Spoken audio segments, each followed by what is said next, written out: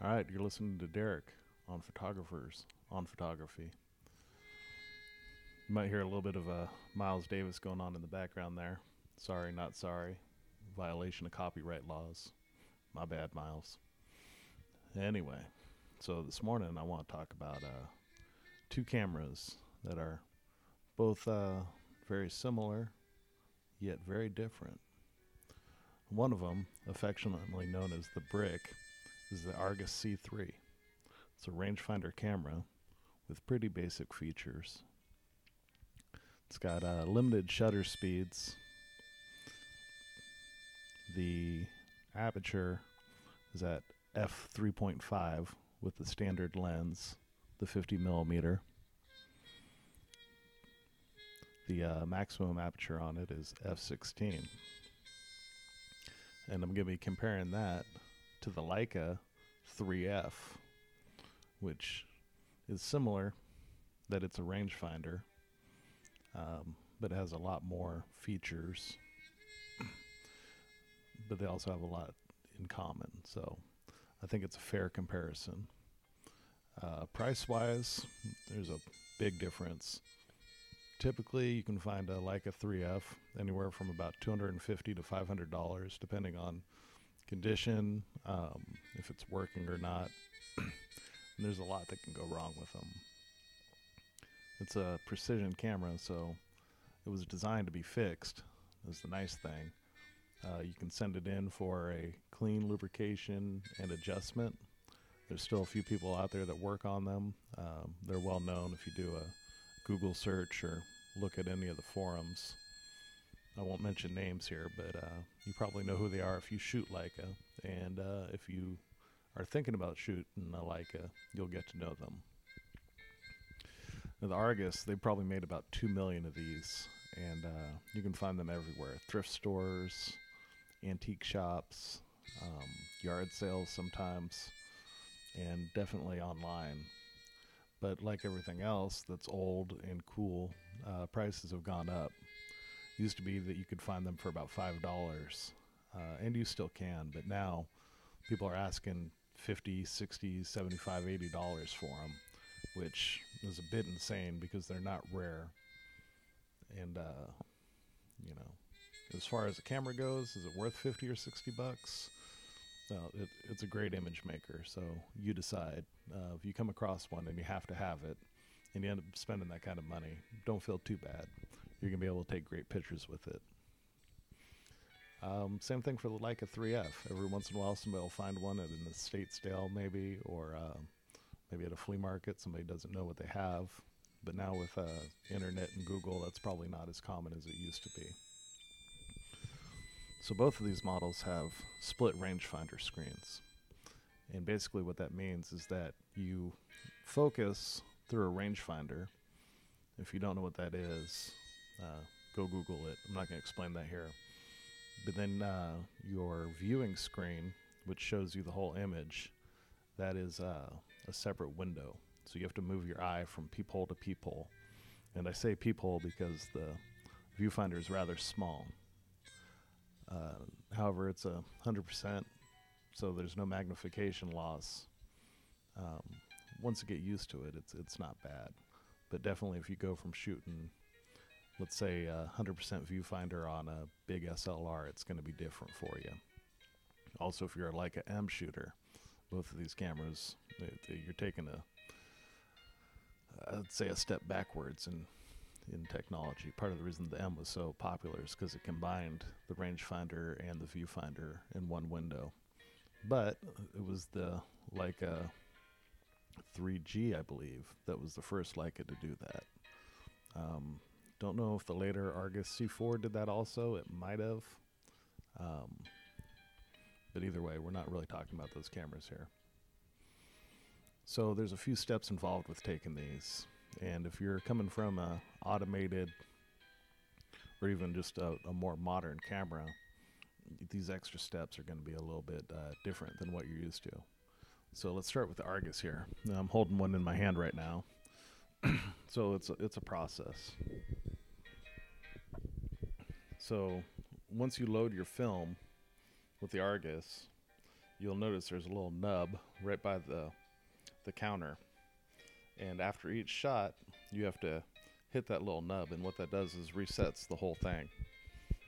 So the process is you wind on, you cock the shutter, and then you fire through the button standard on the top.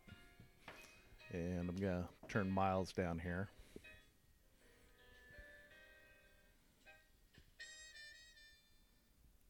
See if this picks this up.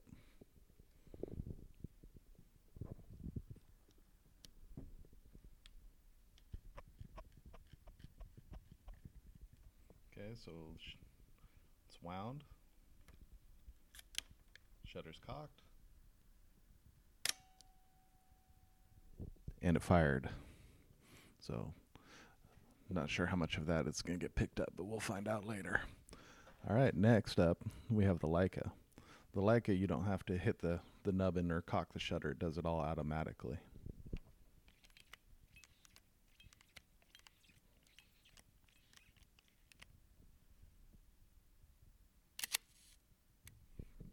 All right, so they both have knurled knobs instead of cocking levers that we're used to on the modern cameras.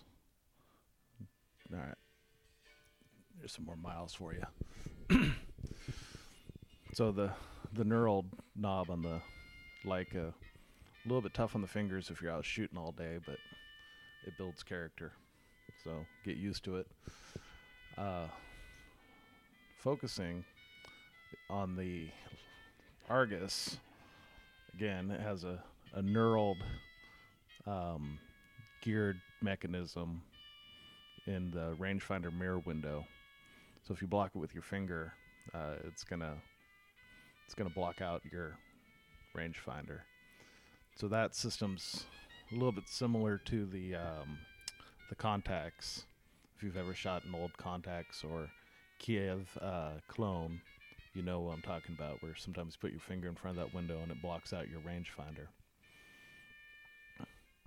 So focusing, have to give the advantage there to the Leica, but that depends on what lens you're using. The lens I have it on now is a Sumitar F2. I think it's Sumitar. And it's a collapsible type. And it's got a little knurled nub there that you can use to turn the lens.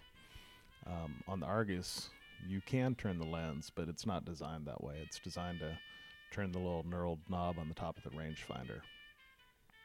So size-wise, the brick isn't very much bigger. It's definitely thicker, and it's made out of a high-quality Bakelite plastic.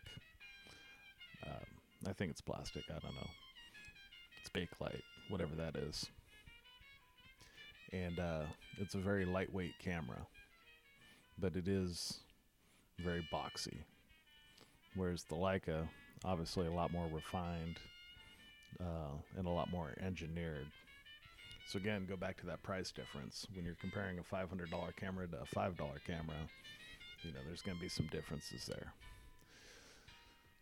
And the Leica takes a screw mount lens. It's interchangeable. And the Argus, believe it or not, actually does have interchangeable lenses. The lenses are a little bit harder to find, but they are out there. But they are being snatched up by the mirrorless shooters for, you know, different effects. As far as I know, I think that they're all pretty much quality lenses. So, yeah, that's about it. So let's talk a little bit about image quality. So how good can a $5 Bakelite plastic mass-produced camera be? You'd actually be surprised. If you've never shot one and shot quality film through one, you're really going to be in for something. Even at f3.5, it stays fairly sharp all the way across. You don't lose a lot in the corners. It's a quality lens. And colors are very vibrant and bright. Good friend of mine who's been on the podcast before, Vince, on Instagram, you can find him at Vince Shoots Film. He actually gave me this Argus, and he's got a couple other ones, I think, but he shoots color through his Argus quite a bit, and the colors are phenomenal. I'd put it up against any other 50 millimeter lens, to be honest, at f3.5. Speed advantage clearly goes to the f2 lenses, but the Leica Sumatar is an old lens, old design, and it's not what you're expecting when you hear Leica. I'm not saying it's bad, it just has a different character. I like it, but it has a vintage look. It's definitely no Summicron. The Summicron later replaced it, so again, huge price difference between the two. And my Sumatar is a good copy. It doesn't have some of the issues that a lot of them have with scratched up front lens element or haze, fog, nothing like that. So pretty decent picture taker, but it has a vintage look to it. It's not a modern lens. The Argus, on the other hand, pretty much looks like a modern lens. I think if you compared it to, say, a Nikon 50 millimeter f2.8, I don't know that you'd be able to tell the difference. Maybe a little bit different in character, but quality-wise, it's not going to jump out at you and make you think that you're shooting a crappy camera. It's definitely not a Holga or a Diana. So there you have it. There's a comparison between the two. I definitely enjoy shooting the Argus. In fact, some of my favorite photos I've taken on 35 millimeter have been with the Argus. And I've shot everything from Argus to the 3F, M2, and a bunch of the Canon and Olympus rangefinders. So, it's definitely a different experience to shoot it. For those of you that want to shoot film because it slows you down, these will definitely slow you down with the extra steps. It's not a quick camera that you can just fire things off and burn a roll of film in 5 minutes like you can with more modern cameras. So if you're thinking about a rangefinder, I'd say that you really can't go wrong. There's not even a lot of crappy rangefinders out there. In general, most rangefinders are decent cameras. I've yet to find one that's a complete piece of junk, even the lesser known ones out there. But I think that your best chances of getting started, if you want to see if it fits for you or not, try an Argus. I think it'll surprise you. All right, that's all I got. Thanks for listening.